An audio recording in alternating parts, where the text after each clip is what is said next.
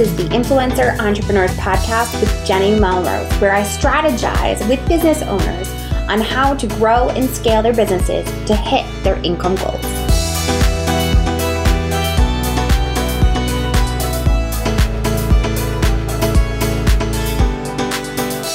This is episode 279 of the Influencer Entrepreneurs Podcast with Jenny Melrose. Today, we're going to dive into pricing strategies, examples for bloggers, influencers, and product creators. You're going to want to stick around and listen to this episode because I talk about multiple examples and ways that you can make sure that you are earning what you deserve. So before we jump into that, I want to make sure if you haven't already grabbed my pitching guide, that you do so.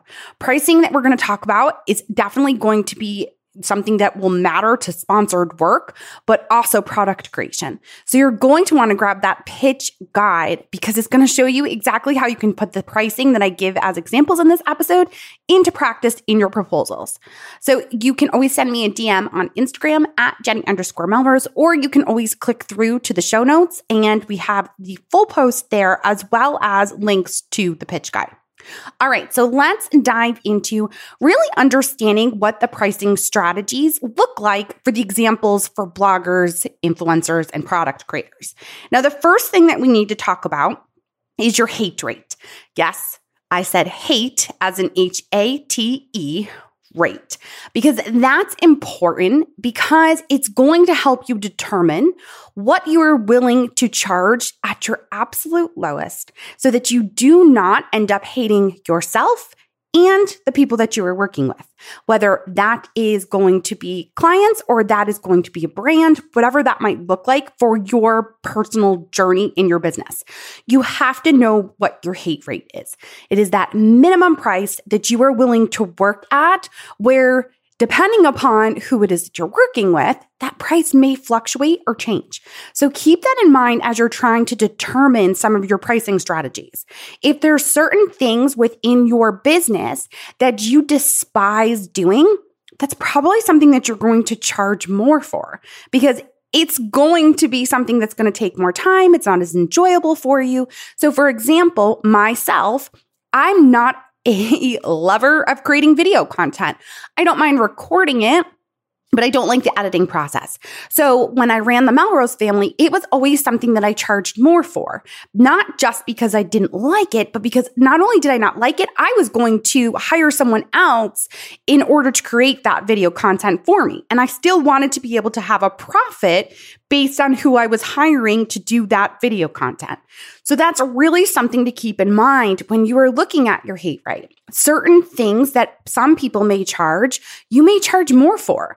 And I was okay with a brand saying, no, that's too much, that we're not going to pay that for video content.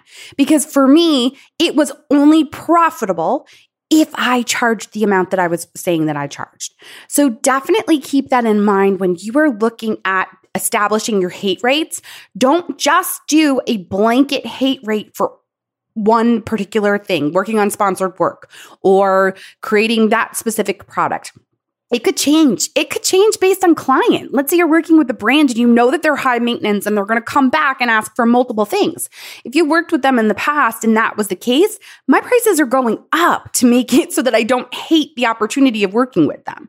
So really be willing to be flexible and to stand by the price that you are choosing. Now, when you are establishing this hate rate, what I want you to think about is, what is the amount of time that you are going to spend on those particular tasks?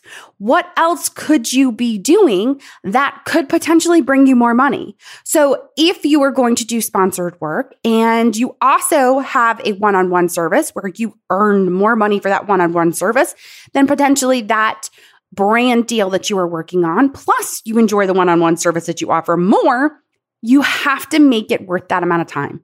So look at exactly what it is that you're being asked to do. Does it all have to be done by you? Are you going to hire some of this out? Or is it explicitly your one-on-one time that's going to take up?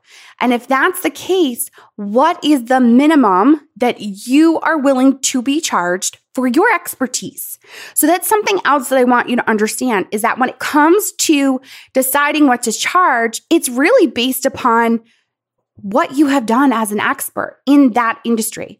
You don't want to be saying the least amount possible that anyone else is charging, influencer-wise, let's say, for example. Or if you're a health coach, you don't want to be the minimum. You don't want to be the absolute lowest. You want to be somewhere in the middle. And I know as women, we have a tendency to let imposter syndrome sneak in and say, who am I? I'm not an expert. Don't have all the degrees. Here's the thing. We talk about this many times. When it comes to creating content, you are needing to be 3 steps ahead of the audience that you're trying to serve. Now, I'm not telling you that if you are trying to help someone with their health and weight loss, that you don't have to have some sort of better understanding.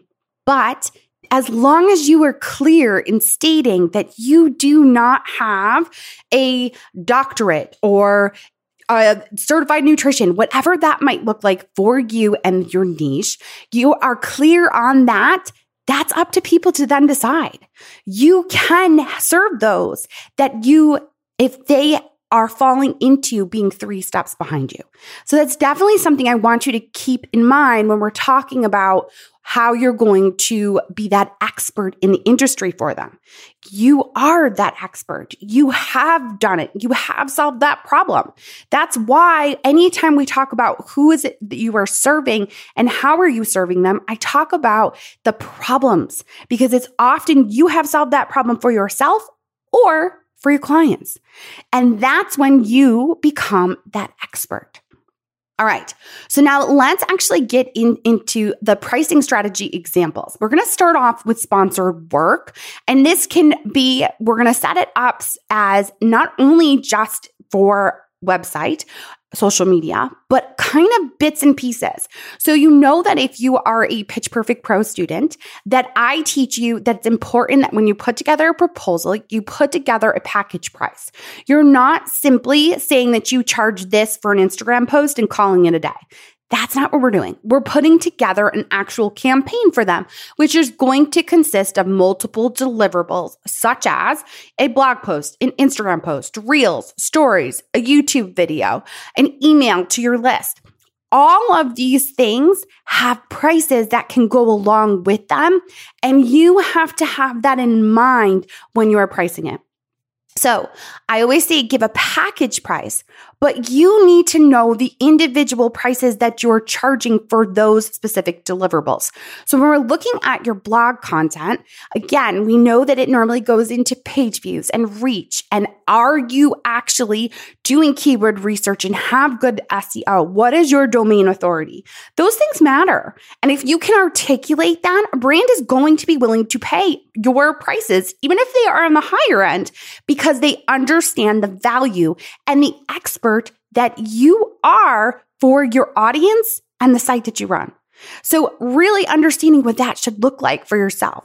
What is it that you're doing for your blog? What type of content are you creating? Are you doing the keyword research? Is it going to be SEO friendly? Will they actually see traffic over a long time? Is it something that you can routinely link back to in other content? Because it's going to be something that may be cornerstone content, or it's going to be a large piece of what you normally talk about on your site. Always something to keep in mind. Now, when it comes to social media, we are going to look at, again, we're looking at reach, engagement, and of course, followers. That is what they look for. They definitely are looking at those follower numbers, but they also want to understand, even if you are a micro influencer, you have only 1,000 followers. What does the engagement look like? How often are your people talking to you? What are they engaging on? If you're looking at Instagram, are you doing reels? Are you doing stories? Are you consistently creating content there? Same thing with YouTube. Are you consistently creating content that is starting to get views because you did the keyword research in order to create that YouTube video, so that it is going to, over time, gain traction? Same thing with Pinterest impressions. I know that Pinterest, we're seeing less and less traffic coming directly to our site, but Pinterest pins are still valuable to businesses because they don't necessarily need the traffic to actually go to your website. brands need your pin to be about their product. So you can really start to think differently about Pinterest in the way that we have in the past and what you can actually charge for a pin. That ends up being based upon your impressions and your followers rather than it just being thrown as a pin because it's going to be part of your traffic. No, now we're talking about it being an idea pin that maybe has some video aspects to it that is really targeting that particular brand or that you are working with. So looking at what you can potentially charge there. As well as, of course, we talked a little bit about Instagram and YouTube. We know that Instagram, the traditional, what is industry standard is for every 10,000 followers, you can charge $100 per post. Per Instagram story, I would even charge more for Reel because Reel, as we're going to talk about in a little bit, is video content. And more goes into that. So again, think about what you're going to actually charge for that. The other piece of what you can charge for when it comes to your pricing strategies is an email blast. Do you actually have an email list that is engaged, that opens, that has a high click rate, that converts? If you have a list of 10,000 followers at an open rate of 30% and a click rate of 2%, the brands are going to be willing to pay good money just for an email blast. So thinking about what would you charge based on the number of subscribers you have, what an email might look like. Is it simply a PS or is it directly about that brand that they're then going to get clicked straight through to their website? Whatever that might look like for you. I briefly mentioned when we were talking about Reels, about video creation. Where are they using that video creation? What type of video content is it? Is it a Reel? Is it an idea pin? Is it a YouTube? Is it a YouTube short? What kind of content is it? Is it something that you can repurpose into multiple forms of content? So let's say you took a long form YouTube video of you creating a recipe. Could you then turn that into a Reel and a YouTube short, as well as maybe an idea pin for that brand? That is going to be valuable to them. And you're able to charge more because you're giving them more.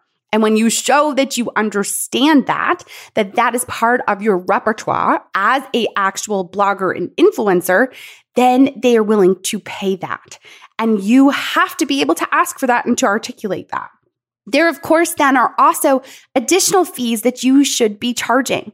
You should be charging a rush fee. So if a brand turns around and says, hey, I need something in the next 48 hours, fixed, there's a rush fee that goes along with that. And based upon what it is that they're asking for the rush on, you would be charging 25% of that price. So in other words, let's say you're doing an Instagram post and it was supposed to go out in 2 weeks. They turn around and say, our timeline changed. We want it in the next 48 hours. Let's say you have 10,000 followers. You charged $100 for that Instagram post to your feed that was supposed to come out in 2 weeks. Now you're going to charge $125 because you're doing 25% of that 100 for that post. You're not doing 25% of your entire package unless they turn around and say, we want everything, blog post, email blast, social media, everything within the next 48 hours. Then you're doing 25% of your entire package price. So keep that in mind when you're looking at that. You also want to charge more for exclusivity. If a brand comes and says that you can't work with someone else for 30 to 60 to 90 days, you need to be charging more for that, as well as charging more for rights to photos. I always recommend that you are charging double your price for your blog post just for those photos. Those photos are yours and they should come with. If you are going to allow the brand to take them, you have to charge for that. They have to pay for the rights in order to do that. And you always want to make sure that you are charging for that. The last thing that is recent that is coming up quite a bit is whitelisting, or it's also being called dark posting. So if you're unfamiliar with this is where you are actually giving them access to the back end of your social media, Facebook, Instagram, and they are able to put money behind content that looks like you wrote about their brand. It's not even something necessarily where they're not boosting a post where you've already created it, it runs it back to your website. No, when you allow them to do whitelisting or dark posting, it allows them to create a post as you and have a link going directly to their website or going directly to their Instagram or to their opt-in or whatever it is. But it looks like you posting just about that brand. And it's not going to be being seen on your timeline. It actually pops up as an ad within someone's news feed. So they're able to target who they specifically want this to go to when it comes to your followers, the demographics, things like this. And when they're doing that, they're leveraging your audience.